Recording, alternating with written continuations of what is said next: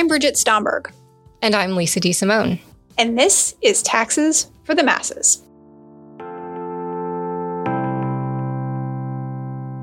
Today's episode is on the December 2022 public release of Donald Trump's tax returns. In December 2022, the House Ways and Means Committee voted to publicly disclose 6 years of former President Trump's tax returns. Trump, the first president since Nixon who chose not to publicize his tax returns, notably fought all the way to the Supreme Court to keep his returns private. In today's episode, we'll discuss how the returns were made public, what they reveal, and what could come next.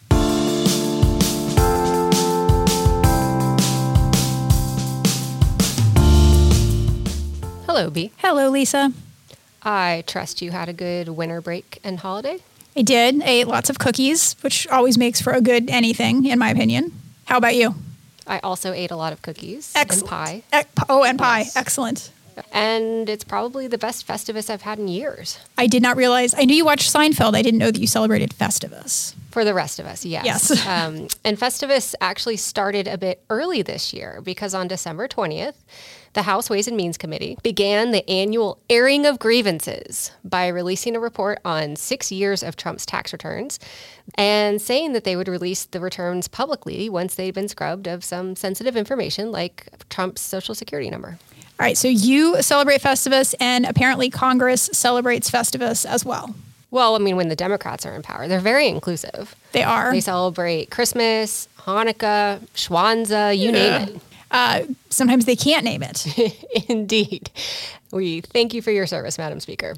But we can't ignore the Republicans, right? They also had to air their grievances about the release of the returns.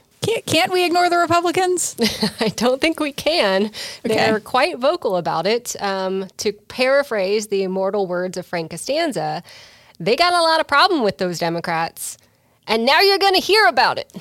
I think it's safe to say that each party had no shortage of ways that they disappointed the other during 2022. It's a very fair statement. It was also a very long Festivus celebration this year. The feats of strength, which in this scenario was the Democrats finally pinning down Trump by publicly releasing his tax returns, figuratively pinning him down, of course. That didn't happen until the penultimate day of the year. So that gave us some pretty exciting reading to do by the light of New Year's Eve fireworks. So 2 things. Penultimate is one of my favorite words. It's a great word. Second only to anti-penultimate.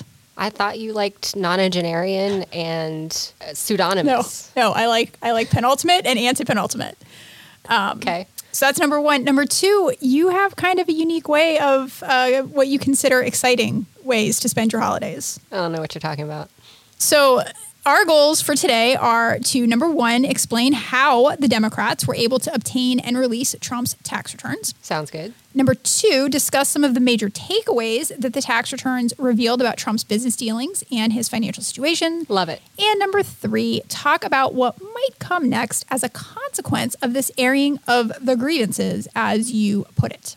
Sounds like a great plan. Get us started. So, although Democrats were very displeased that Trump didn't voluntarily release his tax returns when he was a presidential candidate, they didn't have any legal way to force him to disclose. Right. Instead, they hatched a plan for the House Ways and Means Committee, which is the oldest and one of the most powerful committees in the House of Representatives, to basically exercise its oversight of the IRS and examine whether the IRS appropriately audited Trump during his presidency. The IRS has had an internal policy in place since 1977 that actually requires the agency to do a, quote, mandatory review of the returns of both the sitting president and vice president. So the question was whether the IRS followed its own policies when Trump was in the White House. And that's a tricky question because Trump is executive branch overseeing Treasury, overseeing IRS, and so it gets complicated. Didn't he appoint the IRS commissioner that was serving during his time? Yes, he did. Okay, so you could say he might have had a little bit of influence. It's a tangled web we've got going on here. Yes. And on top of that, we can't forget that Trump actually used the fact that he was under audit as a reason for not wanting to publicly release his returns. Yes, and I don't find myself in a position often of relating to anything that former President Trump has said. Thankfully. But in this case, I kind of got to say it was a fair excuse for him not to release his tax returns publicly. I mean, if I were under audit, the last thing I'd want is for every forensic accountant and interested party in the world poring over my returns and pointing things out to the IRS, which we've said repeatedly is severely under-resourced, so they could use all the help they can get. But it's also interesting because one of the things that House's investigations into the mandatory audit policy revealed is that the IRS had initiated audits of only a single year during Trump's tenure as president. So all this talk of he can't release because he's under audit, it was only for 1 year.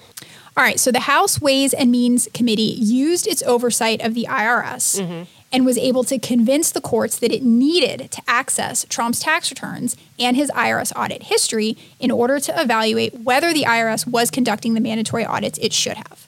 Turns out they were right to ask because the IRS wasn't actually doing what it was supposed to be doing. Right, and that leaves two questions. First, why wasn't the IRS auditing Trump in accordance with their own policies? And second, why is the House releasing Trump's tax returns to the public? Two good questions indeed. Let us start with the first. Okay. So I think it's likely that the IRS wasn't auditing Trump in accordance with their policy because, as you just alluded to, they were severely out-resourced during his presidency. For sure. If I want to put that in different words and quote Hamilton, you could say that they were outgunned, outmanned, outnumbered, and outplanned. Love it. So Trump's business empire encompasses about 400 partnerships and limited liability companies that are all connected in a giant web of, let's call it goo. Okay. And I just want to point out that goo is, in fact, the technical term. Thank you. And this web generates over 500 separate tax returns that all somehow flow up into Trump's personal tax return that he files with his wife, Melania.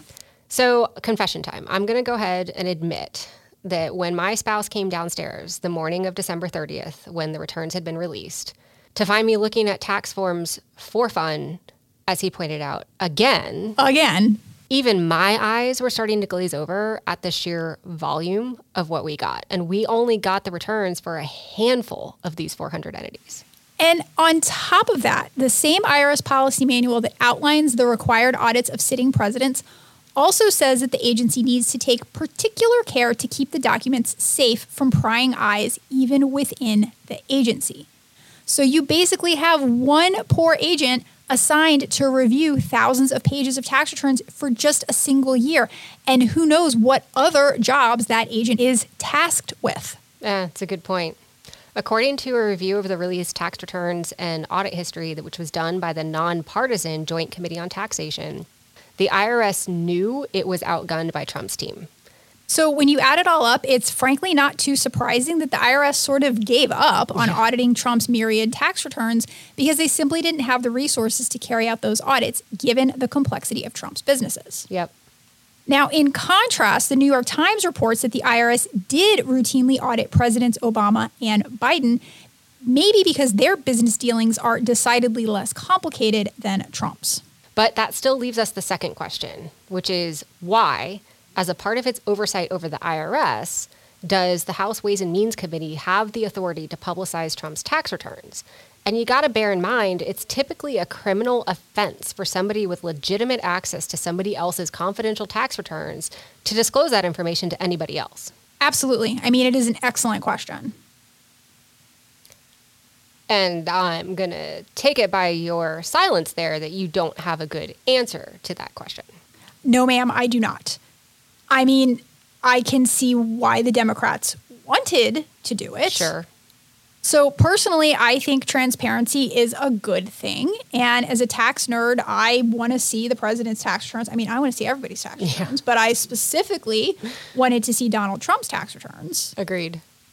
But despite that strong burning desire that I had, I think you have to step back and ask, was it necessary to release the returns as part of their investigation into the IRS's audit of a sitting president? It seems like they could have gotten the audit history, determined that the IRS wasn't doing what they were supposed to, and called it a day.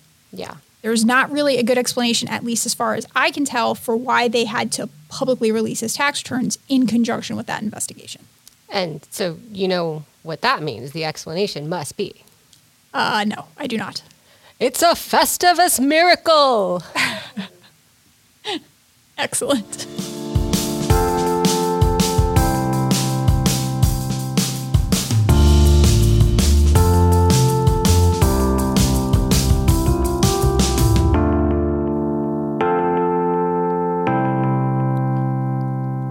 Let's discuss what Trump's tax returns reveal about the former president's business dealings and finances. Sure, but we should start with some caveats. Yeah, that's fair.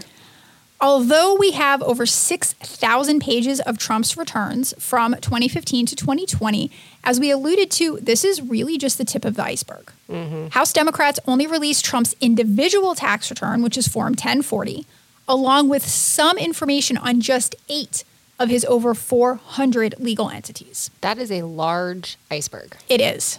So it's possible that someone a year or two from now is going to emerge from having been buried in a dark hole, poring over these returns, having finally discovered some major revelation that's yet to be noticed by all of the nerds now poring over these returns. And it's also possible that maybe the juiciest revelations are still hiding in one of those entities that we didn't get information about. And I'm sort of hoping for that because I don't know how you felt, but it kind of felt like much ado about nothing. It did. So let's talk about what we actually do know. Sounds like a great plan. All right. So one thing that lots of people have been talking about since a few pages of Trump's returns were leaked to the New York Times a couple of years ago is the amount of business losses that Trump regularly reports. Yes. In many years, these losses reduced Trump's taxable income all the way down to zero, although he sometimes ends up paying some alternative minimum tax. Yes. On the one hand, these losses could be entirely legitimate.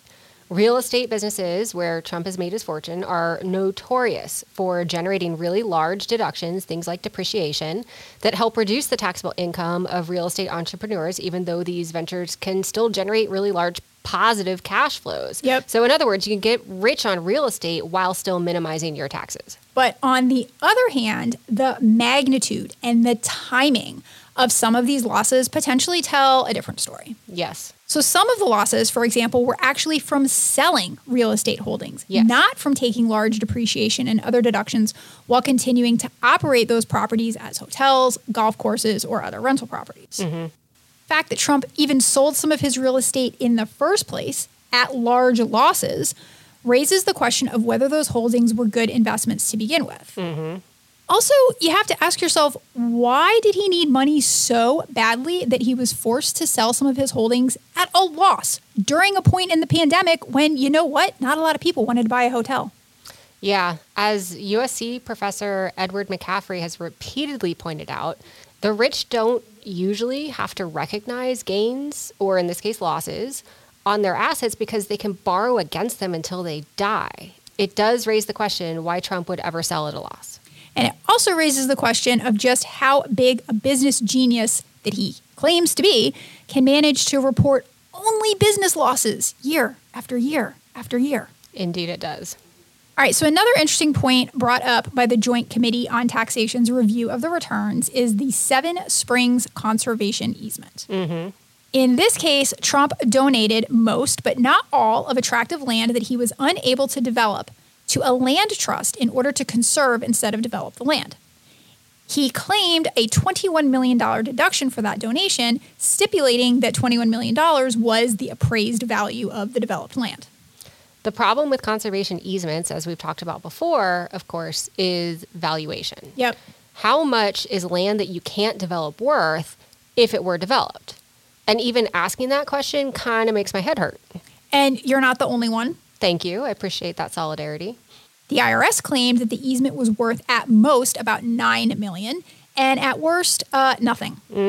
And Seven Springs is just one instance of Trump using this tactic of donating conservation easements to generate large tax deductions. That's a great point. But Trump's business losses and his use of conservation easements, those are both fairly well-covered territory already. I mean, we knew this from other things that have come out in the press. Yes. One thing people were hoping to glean from the returns is how much foreign activity Trump had, particularly in jurisdictions he was, let's call, favorable towards during his presidency, places like Russia. Exactly. Yes, I wanted something juicy and new. Foreign dealings was one of the things I was hoping for.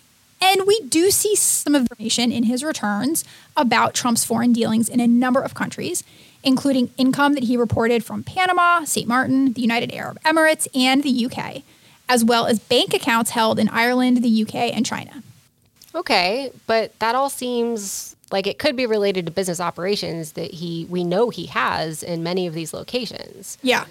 There are some other questions raised by the Joint Committee's review, but the Joint Committee was pretty clear to say in its report that these things may or may not constitute actual legitimate concerns. They were just things that they thought should be looked into further. So far, I don't really see any smoking guns here.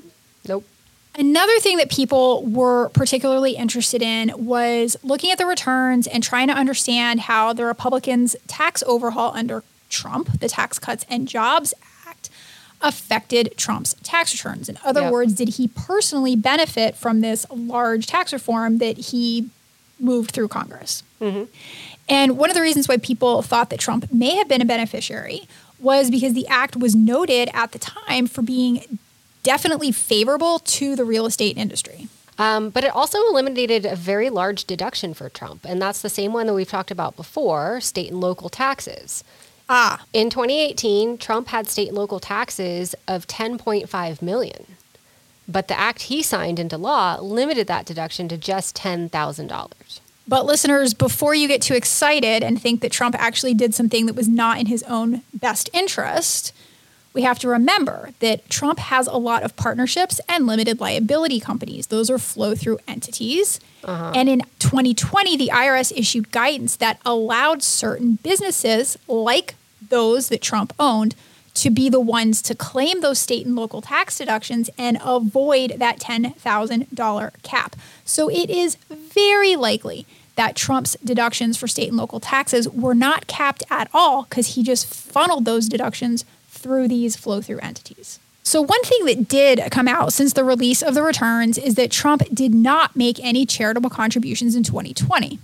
And this is noteworthy because, if you will recall, Trump tweeted his promise to donate his presidential salary of over $400,000 to, quote, different agencies throughout the year, end quote. But he didn't claim a deduction for any donations in 2020. So it's possible that he didn't follow through on this promise, in another sign that Trump was falling on hard times by 2020. That's a fair point. It's also possible, though, that he did follow through on this promise, but in that case, it would be a little odd that he didn't claim a deduction for it. Although, come to think of it, back to our Seinfeld example, I have it on really good authority from George's boss, Mr. Kruger, that the Human Fund is not, in fact, a 501c3 organization. That must be it.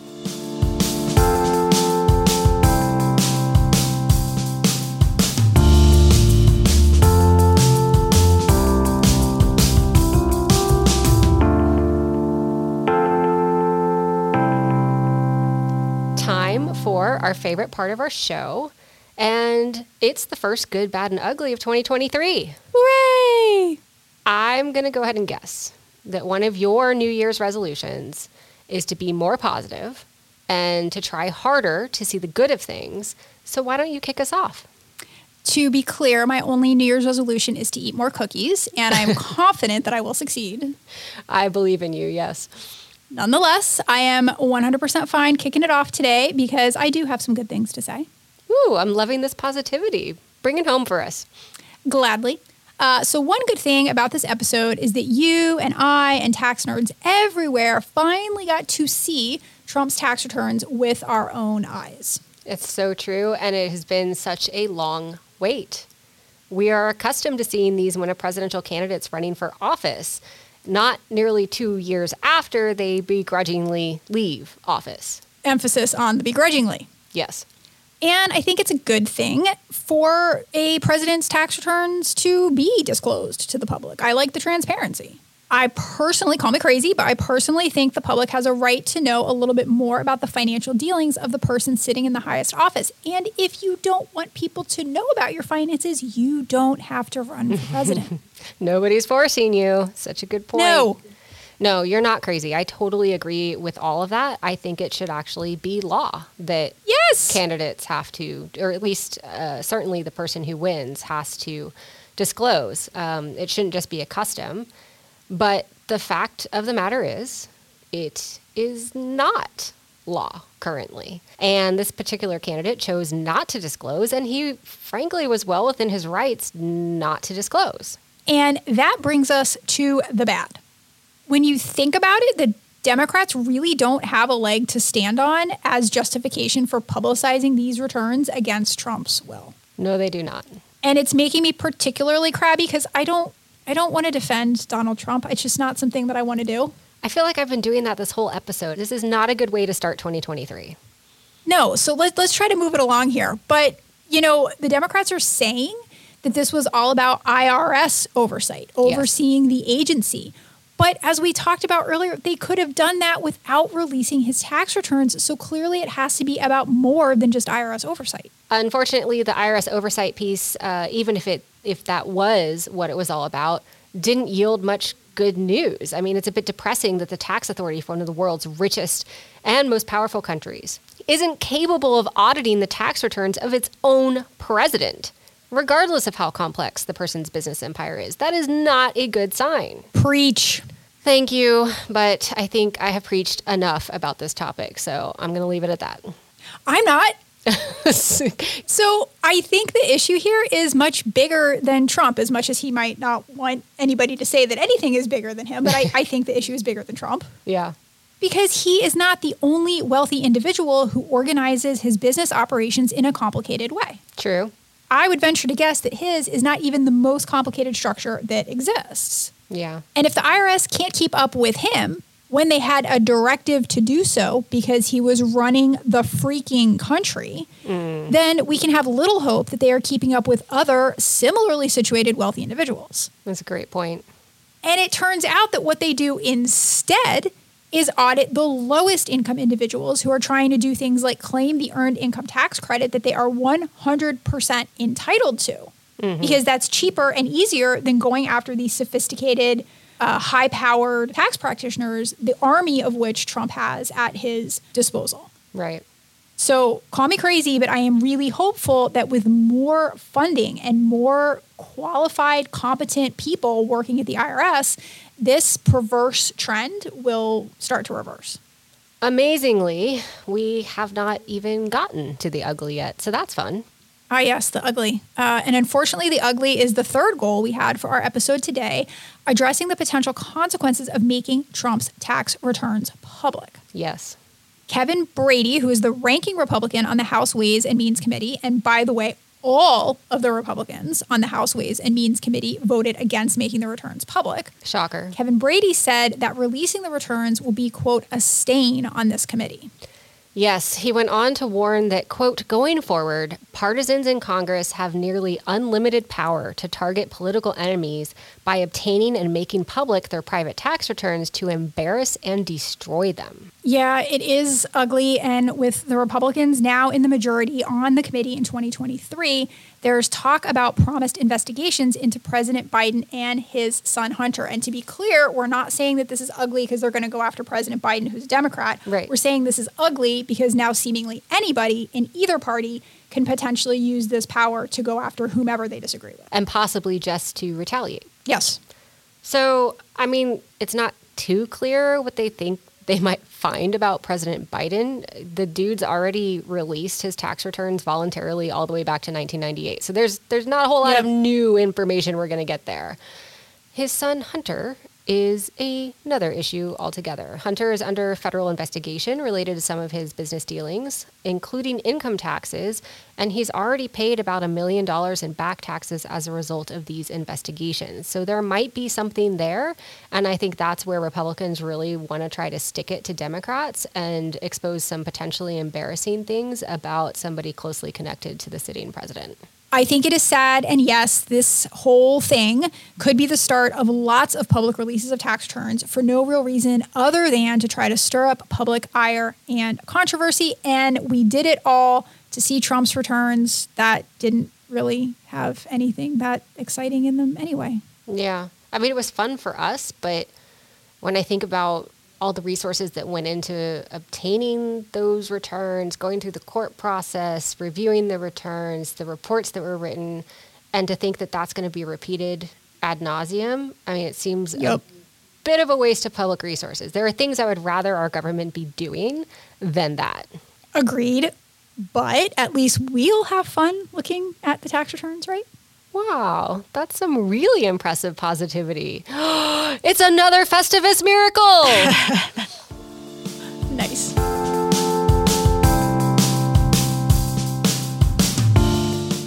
Well, that's all we have time for today. Be sure to join us for more tax nerdery on future episodes of Taxes for the Masses.